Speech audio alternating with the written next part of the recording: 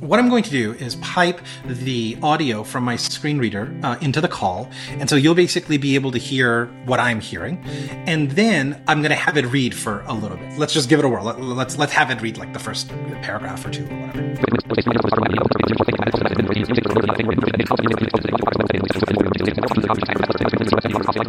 Okay, that's good enough. This is Taking Flight, a show about people redefining disability by challenging the world we live in. I'm Perry LaRocque, and on today's episode, we are going to talk about what you see, not how you see it, with Sina Bahram. Sina lost the majority of his sight and became legally blind during his childhood. An obvious genius, he gravitated towards subjects like astrophysics, quantum mechanics, and computer sciences, to realize that the only thing getting in his way was the inaccessibility of the material, and not because he couldn't understand it. In a somewhat begrudging career diversion, he decided to dedicate his career to making sure that regardless of how one sees, we can all experience the world together. Here's Sina. My family is from Iran, so my brother and sister, who are older than me, they were born there. My mom and dad were also born in Iran. And then they moved over to the United States. And during that trip is when I was born. So I was born in Turkey on the way over to the United States, in Ankara. But, I speak Farsi. They speak Farsi at home, all of that good stuff. But grew up in the United States in South Carolina until the end of middle school, and then high school and college and graduate school was in North Carolina. So when I was born, I definitely had some level of difficulty with vision. And you can tell this from, rapid eye movement, lateral movement. Now, they suspected some retinal issues, but, didn't really know. But then when I was 6 or 7 years old, let's go with 7, I was playing tennis against a backboard. So just like, serving the ball against a backboard, having it bounce back, hitting it again. And I had enough usable vision to kind of do that, right? So I didn't have great vision as a kid, but enough usable vision to kind of do that. And then I missed one of the shots, but my face didn't. And so as a result, I lost all of the vision in my right eye. So no usable vision in my right eye, right? So totally blind in that eye. And then in my left eye, you can, some light perception, some shape stuff. I had a little bit better vision as a kid, but these days, I use it when it is helpful, but I don't rely on it. So as a consequence, I read Braille, I travel with a cane, and my computer has, and my phone and, all the tech that I use has something called a screen reader on it, which is an application that reads me those screens and lets me interact with them. Right. I have a good friend of mine who is blind, and she was born, and her condition hasn't changed from the time she was born till now. And so one of the interesting conversations I have had with her a couple different times was, what do you see right now? And at some point it got to this conversation about, I don't know how to compare it to what you see. And I was like, oh yeah, I didn't really think about that, right? It's not, she didn't have any comparison to what I can see. And so it was really hard for her to explain in context to what she can see. And so it seems like you have some comparison prior to being blind fully to know what you're not seeing now. Sort of, but there's a little bit of a catch there, which makes this conversation even more difficult. So the lack of a comparison point is one thing for, let's say, somebody who hasn't had enough usable vision. But the other thing is that your brain is really, really good at building models. And that's what we do. We have a model of our bedroom in our head, whether we can see or not, right? We have a model of like where something roughly is when you reach your hand out, even though you're not looking for it, and you grab a coffee cup or something along these lines, right? And so for me especially, and I think that this is true for many folks, especially if you've seen before, my brain might use that visual language to build that model. So for example, I'm talking to you right now. I've got a desk in front of me. My laptop's in front of me. There's a mixer to my left. There's a microphone to my right. If you were to ask me what I would think about like the scene that's in front of me, I would tell you like, I visually can see a microphone to my right. Now, I assure you that I absolutely cannot visually see the microphone to my right, but my brain's penciling that in. you know? And even when I had a little bit of better vision, but I didn't have binocular vision, I didn't have, both eyes working, there really should be no reason for me to have depth perception, but I did, right? From the perspective of, it may not have been real, but it was a working model that was sufficient to then get me kind of to model the world for myself, visually speaking, because that was still a primary sense for me when I was younger. And correct me if I'm wrong, because you probably know people's misperceptions better than I do, is that it's to be blind, it's all or nothing, right? So you see dark or you see everything. That's clearly, there's a huge continuum in between the two of them. Huge. In fact, most people are low vision. They're not blind. Just like how most people are not fully deaf. They may be partially deaf or hard of hearing or, however they want to identify, but it's not an all or nothing. It really is a spectrum there, right? One of the things that comes up a lot, in our work, and I'm sure we'll get to this later, is like assuming a certain static thing about people is oftentimes how we accidentally create exclusionary situations, because we assume, oh, okay, that person uses a wheelchair. Now I know, what box to put them in. Well, no, they're using a wheelchair right now. That's all you know. You don't know how that's going to affect or manifest 4 hours from now or yesterday. How do you dream? Yeah, it's an interesting one. So remember the thing I said about models, about like your brain modeling things. I think that's a lot of it. So like, for example, in my dreams, I would claim that I do have visual language in them, if that makes sense. So, if my dream involves a house, I see the house, right? Now, we can have an entire philosophical conversation about what it means to see and whether that is like optical or what have you. But really it's interesting because it is visual language, depending on how surreal the dream is, of course, but assuming just normal circumstances, it is visual, right? Like you see people, I see people, I see, objects and daytime and nighttime and things of that nature. Do you enter a different world or is it a pretty similar world? In terms of like entering a different world, yeah, like it's weird. I would say more clarity, which is odd because I would posit that most people, when they speak of dreams, actually attribute a fuzziness or a certain lack of clarity, to them. But visually speaking, definitely more clarity, or what I should say? I should say more certainty. Whether or not it's clear is honestly beside the point. I'm rather certain about what I think it is that I'm seeing. Let's put it that way. Yeah. So then when you had that injury then, and your vision drastically changed, what was that experience like being a young kid?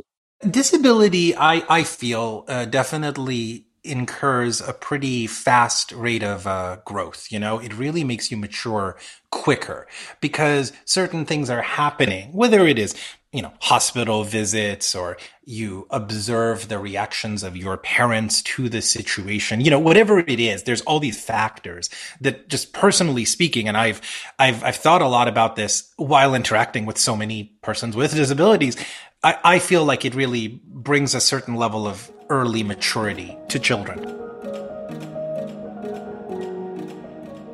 But, that's just a personal theory. I don't have any evidence for it. Learning was definitely affected, right? So imagine learning to read, but you are also learning Braille at the same time. And if you could see before, the tendency is that you want to use your vision. It doesn't matter how bad it is. Like, it does not matter how bad it is. Your Braille could be 10 times faster than you reading visually, but you're gonna, I'm telling you right now, 999 times out of 1,000, the kid's gonna go for the visual stimulus, right? Another thing I think is interesting, I was watching one of your things on YouTube, and you were talking about how on Helen Keller's statue tribute, that there's a misspelling in Braille. Yeah, there's a Braille typo there. Yeah, which I think is interesting. And it made me think about the fact that, I think that people have a general idea of sign language, right? We have some idea of what someone is doing when they're signing. I think most of us get on an elevator and look at Braille and we have absolutely no idea what to do. And so as a little kid, how hard is it to learn Braille? I think little kids can do anything. First of all, I long for the ability to like roll down a hill and skin like 18 different parts of your body and be fine like 5 minutes later. And, all of that. So that's number one. That flexibility definitely exists mentally, in my opinion, as well. I fundamentally believe you can teach kids anything. It's just an incredible time of neuroplasticity. And so you really can just absorb knowledge really quickly. And Braille is one of those things. Braille as a system is very simple, right? There's 6 dots in the cell. So there's only 64 possibilities of possible Braille cells. That's it. 2 to the 6. That's all you got. And so within those 64 symbols, you have to do a good job encoding everything. And that's what Louis Braille did, basically, is he came up with a very simplistic system that's incredibly powerful. And so once you learn the basics, you learn how much of it builds on each other. So for example, in Braille, A through J are unique symbols. They always use the top 4 dots of the cell. And then if you know A through J, you can know the rest of the letters of the alphabet, because the next 10 characters in Braille are simply A through J, but with a dot 3 added in. So it's composite. It builds on itself. So it's easy to, once you get the basics down, you can start learning it, right? And you can start building on top of it. Is the fluency rate higher in Braille, or is it about the same as like a normal reading of some print with your eyes? Oh gosh, not even remotely close. Universes apart. The literacy rates in Braille is deplorable. And the reason is because, like, why would you read Braille at a certain rate? And I'll talk about reading speeds in a second, when you can listen to your phone do that 10 times faster, 20 times faster in some cases, right? Or your computer. So a lot of kids don't learn it, or don't have the don't have the external pressure to learn it from teachers and parents and such. And, you get by, right? You don't really need it until you get to high school and you start doing math and you start doing science and you start doing these things, music and other things where Braille really comes in handy. And then what do we see? Well, unsurprisingly, we see a huge gap. Now, it's for other reasons as well, in the participation of blind students in STEM, in science, technology, engineering, and math. So do you feel like that as screen readers have become faster and more universal, that some of this technology is taking over the need for Braille? I don't know that it is taking over the need for Braille, but I would say that it is perceived to be taking over the need for Braille. I distinguish between those two things, right? And so from people's perspective, you don't need Braille to read an email when your computer will just read it to you. Now that's fine, but you may need it to read that physics equation. Braille is a system of reading and writing that doesn't rely on technology in certain ways. It's really important to keep in mind, Braille is not a language. So sign language is a language, and there are many sign languages. There's LSQ, up in Canada. There's BSL for British, ASL, American Sign Language. There's all of these different sign languages, right? And they are languages. They are legitimate, full-born languages. Braille is not a language. Braille is a script, because Braille represents whatever language underneath it is being spoken or being written. You started to learn Braille, and then this was elementary school. What were your early ambitions? I mean, what were you hoping to do? Astrophysics, computer science, quantum mechanics, that kind of stuff. As I grew older, I gravitated towards computation and computer science and all of those things. But my love for space and just physics in general, it's important to understand how the world works, I feel. So where'd you go to college? What did you end up studying? NC State, North Carolina State University, and I studied computer science for undergraduate and graduate. ABD, all but dissertation in a PhD in computer science in something called human-computer interaction. So that, pretty much like it sounds, it looks at ways that humans and computers interact with one another. How can we use computing and computer science principles not only to make the digital world better, but also to make the physical world better, and vice versa? How can you use physical objects to do computation, with tangible user interfaces and fiducials and things like that? At least 13 years since you graduated undergrad, I'm assuming the technological advances on accessibility for computers has changed drastically. It has. We've been fortunate enough to help invent some of them. And so that's been a really wonderful adventure. When I was in school, I couldn't read math on the web. That was not a thing. And now, because of the amazing work that Neil Soifer especially did on something called Math Player, it's a system whereby if you're a screen reader user, you can read the MathML that's on Wikipedia, right? I was able to use a system that I helped invent to go to, the web and read Einstein's equations by myself and have them sound correct and have them feel correct on a Braille display, on an electronic Braille display. So I'm curious about when, you're in computer sci and then you see this opportunity. When did that happen? And then tell us how it got you where you are today. I spent a lot of time in grad school doing absolutely everything you can possibly imagine other than accessibility work. So data visualization, like the most visual thing I could get my hands on, right? I did that. Security, I did that. Thought about picking up a law degree, protein folding stuff, anything that was not accessibility, that is what I was doing, right? Because it felt cliche, like the blind guy doing accessibility, all right, yeah, I get it, right? It's really, really a little bit on the nose, right? But then what was happening was all the stuff I wanted to do and all the stuff I was being asked to do, etc. It depended on using these various tools and these various systems and reading these various papers and all of this stuff, right? And basically none of that stuff was accessible. And that's just the truth. And so then I was in this situation where I'm like, look, I am a computer scientist. I know how to have built that system such that it would have been usable by a bunch of other people. And it really takes some consideration and some knowledge about fundamentals up front and some inclusive design thinking. And this was very, apparent to me. I mean, even at a very young age, but especially after formal computer science training, because then I literally knew exactly what it would have taken to make something accessible. And that, I think, was honestly the impetus that pushed me into accessibility and formally into human computer interaction, because I was just so disappointed, to be honest with you, with the state of the field. It was atrocious. If you are blind, let's just use that population for now, and wanting to go into technology, it's easier now than it was 10 years ago in some ways, but there's a lot of obstacles to overcome. We were chatting before and I said, there's just so many questions. And the first one just popped up when I learned about what you do. And that is to make websites more accessible to people who are blind. And I had this sort of embarrassing, aha moment, oh yeah, I guess that people who are blind would like to also be on the internet. And I just realized how little I actually know about that and what that process looks like and how that web browsing experience is different. Yeah, I mean, so essentially, whether you're doing this on your iPhone or whether you're doing it on your laptop, for example, if you are blind or sufficiently low vision that you're not enlarging the screen, because that's a different type of assistive technology. But if you're relying on speech, then you're using something called a screen reader. It's just a program that runs on your computer. Sometimes it comes with the operating system like it does on Apple products. And it reads to you what is happening on the screen.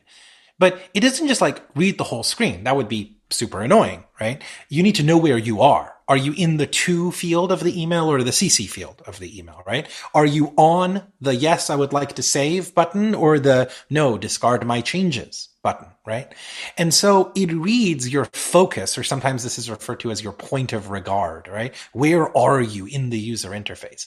If you've ever tabbed around a user interface just with the tab key on your keyboard, and you see that box come around those UI elements, or you see the color change, that's so that somebody who can see and needs to use the keyboard, right, is able to know where they are. Or that same exact concept is important for people who can't see the screen. They need to know where they are.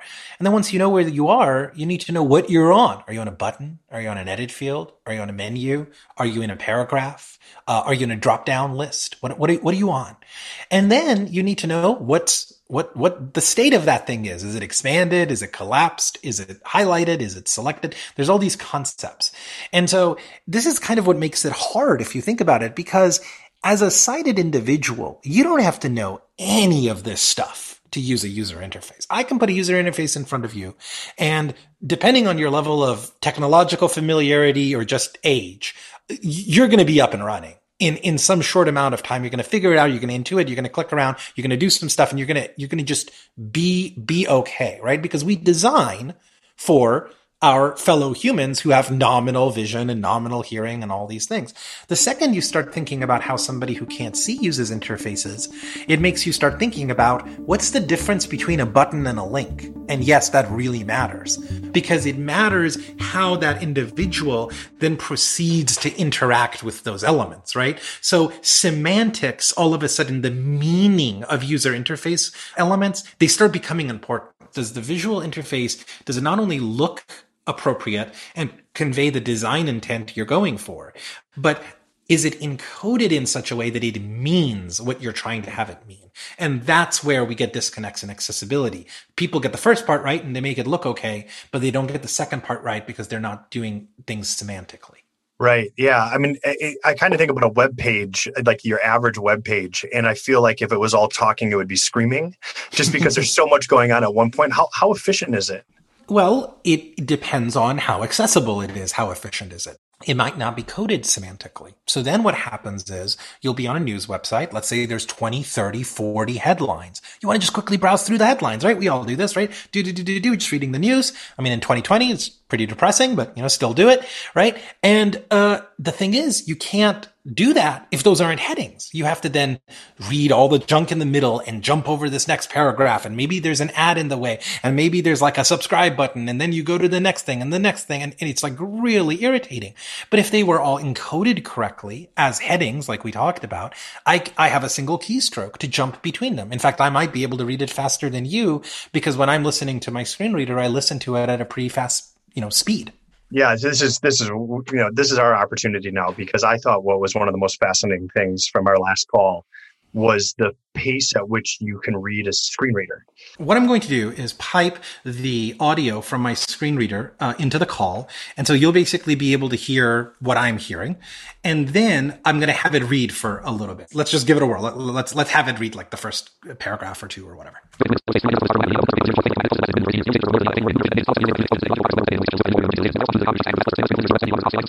Okay, that's good enough. That was the first paragraph or two? Yeah, that was, here, why don't we hear that? We'll hear that. Slower. Is that good for you? Slower. Yeah, that's good. Cool. Drifting through interstellar space, 3 light years out from the star 31 Aquili, Indiana abode cluster picked up a series of short, faint electromagnetic pulses that lasted intermittently for 18. That's what you were listening to was probably, I don't know, 180, 200 words a minute. I haven't measured it. What you were hearing before when I had it going, pretty fast at like kind of my normal reading speed, that was closer to 900, 950 words per minute or so. And so in some ways too, this is where you just look at, some things that I think that when we look as less than in the word of Temple Grandin and less than rather than different to, you forget about the fact that here you are able to read, even though that you're blind, about 5 times faster at the average rate than what anybody else could read. So it's almost, in some ways, it's almost better.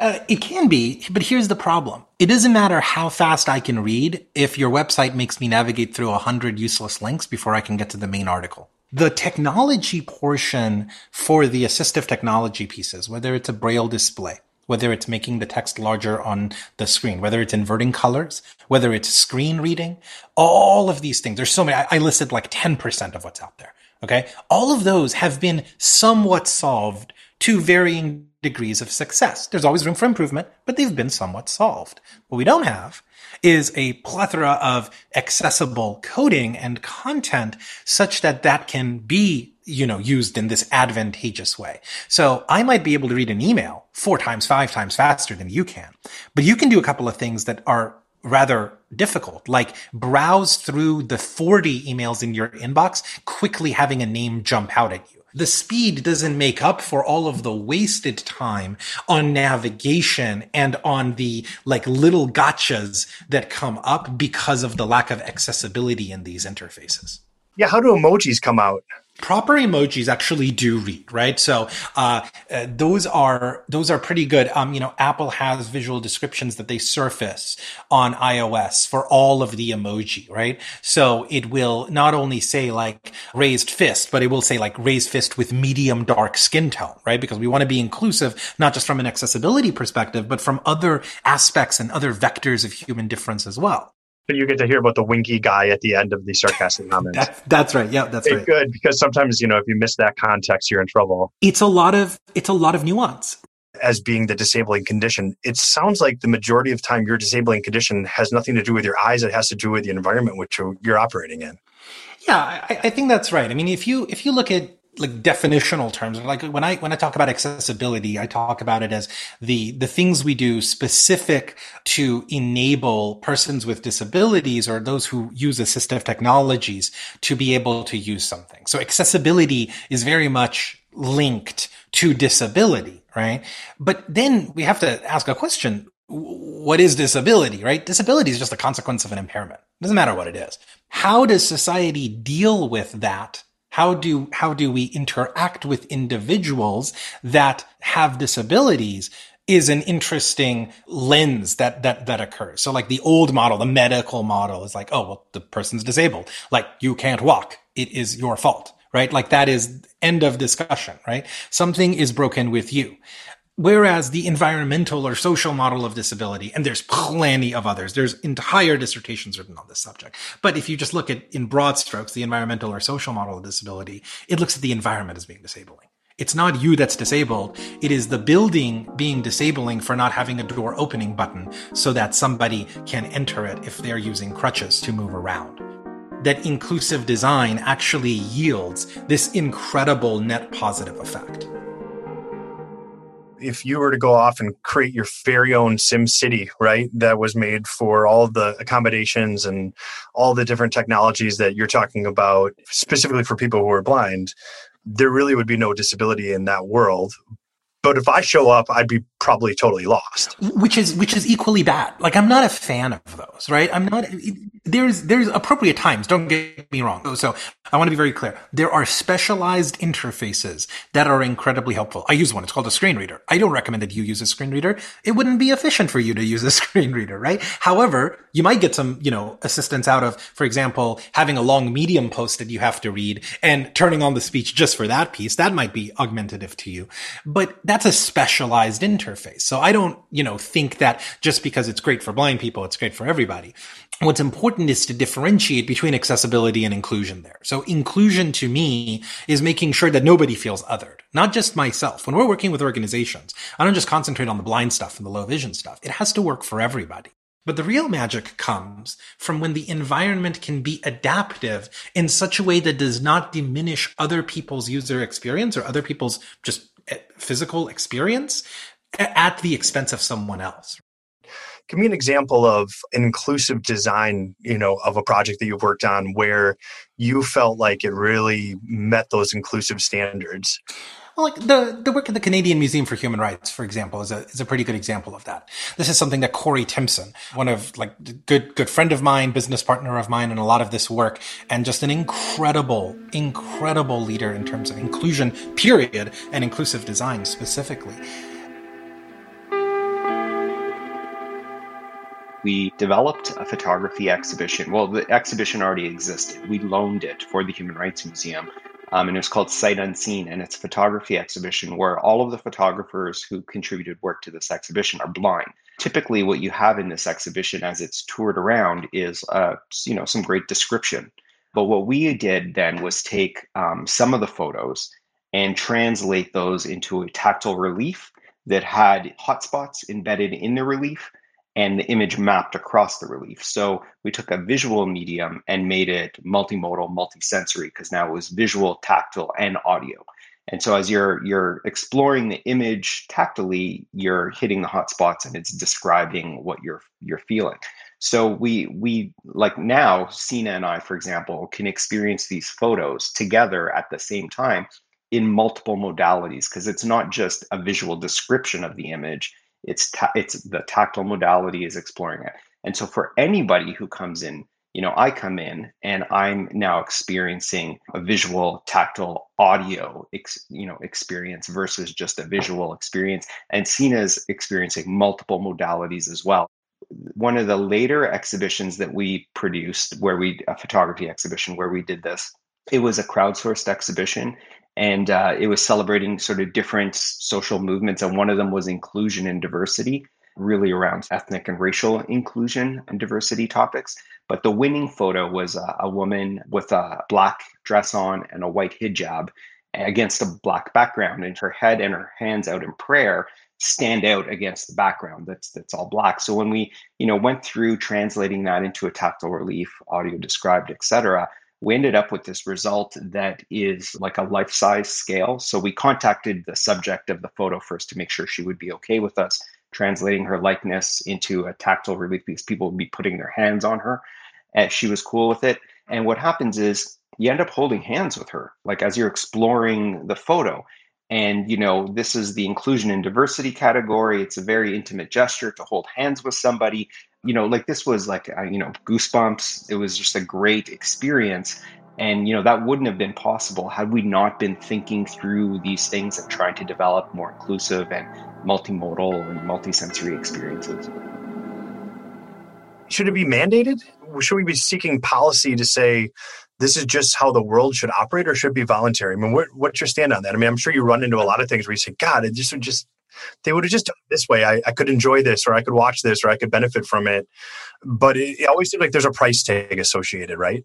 Well, because people do it wrong is where those price tags get inflated. That's number one, from an engineering, a design perspective, a budgeting perspective, and all sorts of other things, right? They also spend a lot of time fighting it, right? Should it be mandated? Well, I mean, I think yes, because I think equity matters. It's 2020, right? If you're not okay with saying no black people in this building, why are you okay with saying, nobody who uses a wheelchair, or nobody who is blind or has a hearing impairment? That makes no sense to me, right? People are people. But also, it's the smart financial decision.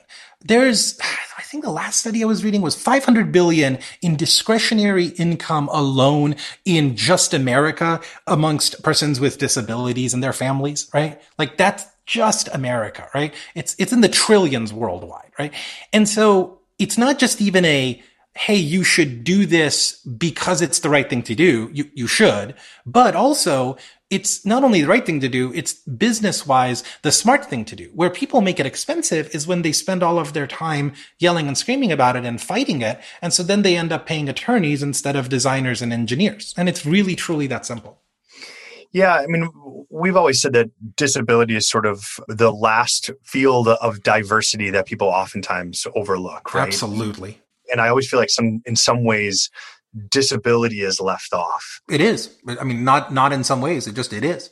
It seems like for companies who are trying to, virtual signal in so many different ways, yeah, it seems like this is an area where they could not only virtual signal, but they could make a really big change. They could make a really big change, and it also affects the people who work at those companies. For the most part, when we work with these folks, nobody goes like, why should I do that? Or I really don't feel like doing that, or anything along these lines. They always are interested in how to make their products more usable to more people because A, there's a financial incentive there, but B, from an engineering perspective, not from a business perspective, they just want more people to enjoy their stuff. They care about what they're building.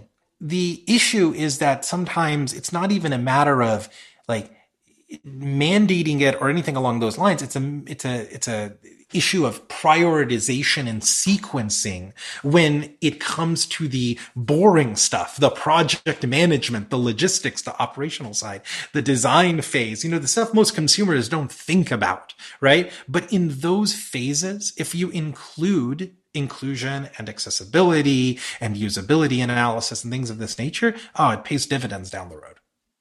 But just in terms of the voice, I mean, you have companies who make decisions based off of numbers, right? And so how do you create change like that without having huge voice? Yeah, I mean, the smart ones do, right? The smart ones are seeing the numbers and they are investing in this field to some extent. So it needs to be a multi-pronged approach, because if you just concentrate on, persons with disabilities doing the work, that's that's something that's already been done for many, many years. Companies need to have economic advantages for doing it. There needs to be legislation to support it. There needs to be a public mandate, like you said, that people are active about it. Much like, for example, what we saw with Black Lives Matter in 2020, right? It's not like Black Lives Matter was new, right? That wasn't just invented in 2020, right? However, it took on a certain level of public growth and adoption because of some incredibly unfortunate events that happened, right? Well, this level of just wide adoption of inclusivity matters, and that persons with disabilities are people too, et cetera, that needs to occur, right? That needs to happen, because otherwise we are going to be making and building a world that is increasingly inaccessible. Technology is advancing exponentially, and accessibility, as good as it's going, is basically advancing linearly. And those graphs are going to start growing apart from one another really, really, really fast pretty soon, as you start getting more and more automatic generation of user interfaces. And as you start taking humans out of the loop in some of these different processes, we've got a unique opportunity to build accessibility into those building blocks. So there's an opportunity to really advance accessibility and inclusion. If our thought process around these inventors was, what's a way to do this that's faster, that is also accessible, that they could solve two problems at the same time. That's right. That's right. I mean, think of learning keyboard shortcuts. A lot of people, after they talk with us, they're not blind or screen reader users or anything like that, but they learn about some keyboard shortcuts and they're like, why would I move my hand over there to the mouse when I could have just done this? Like that's so helpful. And it's little things like that where, again, go back to the earlier thing we were talking about. You may not rely on it. You may not need it, but it's still helpful to you, and someone else does need it. So why not put it in, right? It's interesting. I was a teacher, and I'll tell you, one of the least favorite arguments that I would hear, made primarily by, administrators who had to worry about budget, right? Was they would always use this like slippery slope fallacy that, well, if we have a sign language interpreter come to this meeting, then we're going to have them come to all meetings. And pretty soon we're going to have to start doing everything for everybody. Do you run into that? I mean, do you run into people who start to say, well, if I do this, then I'll have to do it for everybody, and we just don't have the money to do that? We run into it, but after talking with us for a few minutes, they feel kind of foolish. They don't usually continue the conversation. It doesn't make sense, right? Like it's not only a slippery slope argument. It's like, do you bother conducting your meeting in English, or are you also concerned that, this one time you had subtitles for French that meant that now you have to be speaking French it's just, there's the concern there. I don't really think stems from an honest budgetary consideration. I think the concern there stems from, first of all, change is hard, change is new, change is scary. In some ways, I think that there's always this us versus them kind of mentality, right? The classic case of general education teachers referring to special education students as your students versus my students, right? Yes. And whether or not we want to look at this as a whole community, and do we really want to work to make sure that everybody's included within it? So how do we not do things differently, but how do we do it one time for everybody? A lot of what you're talking about is square within that philosophy. Absolutely. Like when you're writing the calculus equation on the board, right? Say it out loud. This is not rocket science. I'm sorry. It's just not rocket science, right? Say it out loud. Who does that help? Well, let's see here. It helps the person who can't see. Okay. So you take care of your blind students. It helps the person looking down and taking notes. So the incidentally blind students, hopefully that's a majority of your class if you believe in note taking. It helps you make sure you identify mistakes because you are now engaging in another modality in addition to what you are writing on the board. So there's a check and a recheck built into your instruction paradigm. It helps any type of recording that may be happening for transcripts or captioning, right? This is one act. What was the act? Just say it out loud as you write it down. What did that cost? Right? I mean, yes, there's a little bit of a difference. Maybe you've done it a different way 10 years ago or, what have you. But that's the kind of stuff I'm talking about. All right. We're not talking about the $25,000 solution here. We're talking about say stuff as you write it down. Don't say here and there and that thing. Say what that thing is when you point to something. In your line of work, I'm sure you have pet peeves or you get offended by things outside of your line of work, like we all do. Is there something that rubs you the wrong way when you hear it or see it? I mean, there's the usual stuff, but I really, like, I made a pretty active decision. I don't know why, by the way. Like, I don't claim to have any insight into why I made this decision, but I do remember making the decision around 9 or 10 years old. So call it like 2, 3 years after the tennis ball thing, where I was very clear with myself, right, that I wasn't going to really let this affect me in a negative way. Now, obviously, within my own control, there's obviously outside factors, but I tend to shrug things off in some ways that other people think is pretty, like, serious, you know, just because I don't have time for that nonsense, right? Like somebody talking loudly to me, and I'm like, that's deaf. That's the other disability. You know what I mean? Like, you know, it's like the stupid stuff, right? Like, or it's the like you clearly saw me come in here with a cane and like look slightly to your left, whatever, when I was talking with you, but you handed me like a print, you know, sheet of paper. You know what I mean? Like just people not thinking, and like, okay, what's the reaction there, right? You could use it as a learning opportunity. I often do. I mean, you have no idea how many like Lyft and Uber discussions I've had with drivers. But usually I'm in teaching mode. Like that's the parlance, that's the worldview I live in. My dad was a professor for 35 years. Like it's genetic at this point, right? I like teaching. I like showing people things as opposed to, you know, just yelling at them when they do something wrong, because then you don't move the world forward. But I should say this. That's a personal choice, right? It is not the job of persons with disabilities to educate the rest of the world, right? Like that's not their job, right? Just like how it's not your job to go around like educating, you know, me about how like sighted people interact with things, right? Like that's not what you subscribe for, and that shouldn't be put upon you. Where I become upset is when I know that it can affect others. You know, when you're blind, especially in the United States, at the state level, there's a department of like rehabilitation and stuff. They kind of like help you, you know, with like some funding for college and some other things. It's a whole state thing. It's a whole program. But the important takeaway for this story is that one of the counselors I had, you know, I was in high school. I was in college. I had already been getting like job offers from Silicon Valley companies and all this stuff. I was doing all right, right? I was not the problem, you know, to worry about here, because I was very fortunate. However, you know, this guy was like, well, you know, you are asking to go to graduate school, and, you know, have you considered getting a job? You know, I'd already worked at a startup at this point. I'd already, you know, gotten job offers at this point. And because like, you know, education is important, but so is work experience. And I think we could like find something, a target for you, you know, like scanning barcodes, you know, that sort of thing. Like I'd already been programming systems inside of hospitals at that point. And so there's a little bit of like, just, you know, affront from a personal, like, seriously, like, you know, seriously.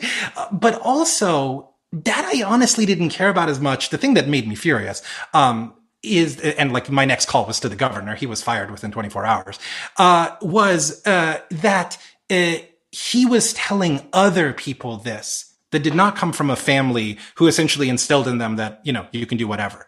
He was telling other people this that did not have the opportunities to grow up in a district where the school was giving them accommodations where they could go learn computers and do that stuff that I had the privilege and fortune of being able to do. That's what pissed me off, right? At that point, like it's beyond pet peeve. That to me is just anathema. Like that person is not, they're just a waste, because they're perpetuating such a deeply problematic thing that it's why we have so many. What's the unemployment rate amongst blind people right now? 70%, 80% last I looked, right? It's that high. And so it's a really big deal to make sure people don't interpret the lack of accessibility as their own failings. And that's where we come back to this whole environment being disabling thing. Okay, I have to ask you, this is probably, you know, although you offer to teach, so I'm going to just use that opportunity. Yeah, take me up on it. I'm not sure if you're aware of this, but for us who use our eyes for sight, we'll be at an intersection and we will see someone using a cane and who's clearly blind. Yep. And all of us look at each other and no one's really sure what we should do. Yep. Solve that problem for us. Because you might not see, you might not It's be, easy. maybe you can. It's easy. No, I know. Oh, trust me, I know about the problem. Yeah. Number one, if they seem like they're fine, don't do anything, right? Just like how you wouldn't do anything if you saw somebody else who didn't have a cane crossing the street. Like you don't turn to your fellow human and go, I wonder if I should help that 20-year-old college student cross the street, right? Like that's not a thing that happens. However, there's, and different people are going to react to this differently. But in my opinion, if they obviously seem like they may be struggling, instead of enforcing or imposing your help, just ask if they need a hand. Yeah, I think that what people probably have this inner conflict about, and I think that it's a good conflict, is not wanting to assume that somebody is less capable, right? I think that that's a human emotion, and I sometimes feel like that's actually a good conflict that people are having within themselves. If you think about it, sometimes those problems are environmental. For example, that street, is it difficult to cross because there's not an audible signal indicator? Is it difficult to cross because there's not curb cuts for somebody who's a wheelchair user and also tactile indication for somebody who's a cane traveler or guide dog user, right? Like there's these things that we can do societally, environmentally, to make crossing the street not be a problem.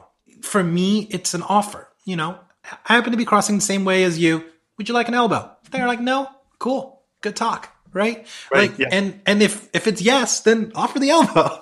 Yeah, right. Like it's, but you see how it's an offer you're making and not an imposition of, let me help you across the street, is very different. If you had an unlimited amount of money, let's just call it like $10 billion. Now, where would you put it right now to advance the field? I would double down on a couple of different industries. First of all, if there's any short-term plays, I would just buy up some of these proprietary assistive technologies and turn them into open source ones, right? And remove some of the incentives the counter incentives that exist where screen readers can cost $1,000 or, wheelchairs can cost, $20,000 and it's really only $2,000 in parts. Things like that, right? Because there's a lot you can do by amortizing your money over, a period of time and then actually helping people, right? As opposed to like just, buying it outright, right? So there's a lot of like cost sharing measures and stuff that you can do. But then in terms of solving problems, what I would concentrate on is most certainly machine learning approaches for accessibility. This is key, right? Basic machine learning approaches that can solve to the same level of accuracy and deterministic behavior, but with far greater versatility, the problems that are being solved right now inadequately by screen readers, screen enlargement technologies, and other assistive technologies. I'd also be putting that money into the intrinsic building blocks problem. So what are the top 5 user interface libraries that are used in the world right now? Does that compose 80 to 90% of applications? Great. Let's go build accessibility into all of those. That might be $30 to $50 million a pop, but it's nothing, right? $300 million out of 10 billion. And you've solved some intrinsic accessibility gaps in such a way that then you can use the training from that to see who the good designers and engineers are. I would then take those people and put them into various think tanks, have them solve different problems, both on long, medium, and short-term time horizons, having to do with disability, equity, access, policy, right? Everything, like up and down the stack, so that you don't just have narrow solutions, but that you have broad spectrum solutions to these things. Because when you start solving those problems, what happens is that you create the environments for happy accidents. The incentive model is such that you are not, your values are not aligned with the services that you're using. So I think that if we have the opportunity to use some, magical source of funds to decouple those incentive models, then you can actually do really good work, and you can do work that then can proliferate around the web. I mean, around the world. That's how the web was born. I mean, look at the web. It wasn't commercialized until later. It was given away for free, and all this stuff came from it. Both the good and the bad. As individuals in the world, I really think that there needs to be this shared responsibility to make the world incrementally better. Now, for some people, it might be more than for others. For example, like if you work at a media company and can insist on captioning and audio description, that's a really big deal. On the other hand, if you are the person who sits behind a desk and is interacting with the public, then what are those things you can do with your language and the methods by which you offer help to people to make them feel more, like they belong there and are included, right? So I think there's like different levels of responsibility or different amounts of effort that people can put into it. But if I wanted people to think about something, it is that they themselves, no matter what they do, are in situations on a daily, definitely on a weekly basis, where they could make a big difference on this stuff. So the people who just thought to themselves, that's a good point, I should go do that right now. Where do they start? Read a little bit about inclusion and inclusive design, right? Like, Google accessibility and just like go down go down like a good YouTube rabbit hole, right? Like where you don't end up with conspiracy theories, but instead are like, oh, my computers can talk. That's really cool. But at the end of the day, also just talk with people. Like look around the world that you're in and notice the kinds of friends and colleagues you have. What different abilities do they have? A lot of disabilities are hidden, by the way. Like we haven't talked a lot about that, like mental health and reading reading differences and all that stuff. Like be thinking about just how, when you're going through your everyday life, somebody who may not have certain access to those same senses or abilities would perform those tasks. And in whatever way that you are part of doing those tasks, you can make that easier for folks, I think is something to spend a little bit of cognitive energy on. If we can experience delight at the same time, given that he's blind, I'm not, we're consuming experiences and content in a different, through different modalities, that if we share in that experience of delight, then that's an inclusive outcome. Thanks to Sina Bahram for talking with me today. To hear this podcast and other amazing conversations with people redefining disability, don't forget to subscribe to Taking Flight wherever you get your podcasts. For some fun bonus material and some other goodies, head to perrylarock.com. This podcast was produced by Autovita, sound engineering by Sean Henninger and Greg Williams, theme music by my buddy Andrew Parker Renga. Check out more of his music at aprmusic.com. Today's show also features music from film score composer Sean Henninger from the band Memory, spelled with 2 Y's.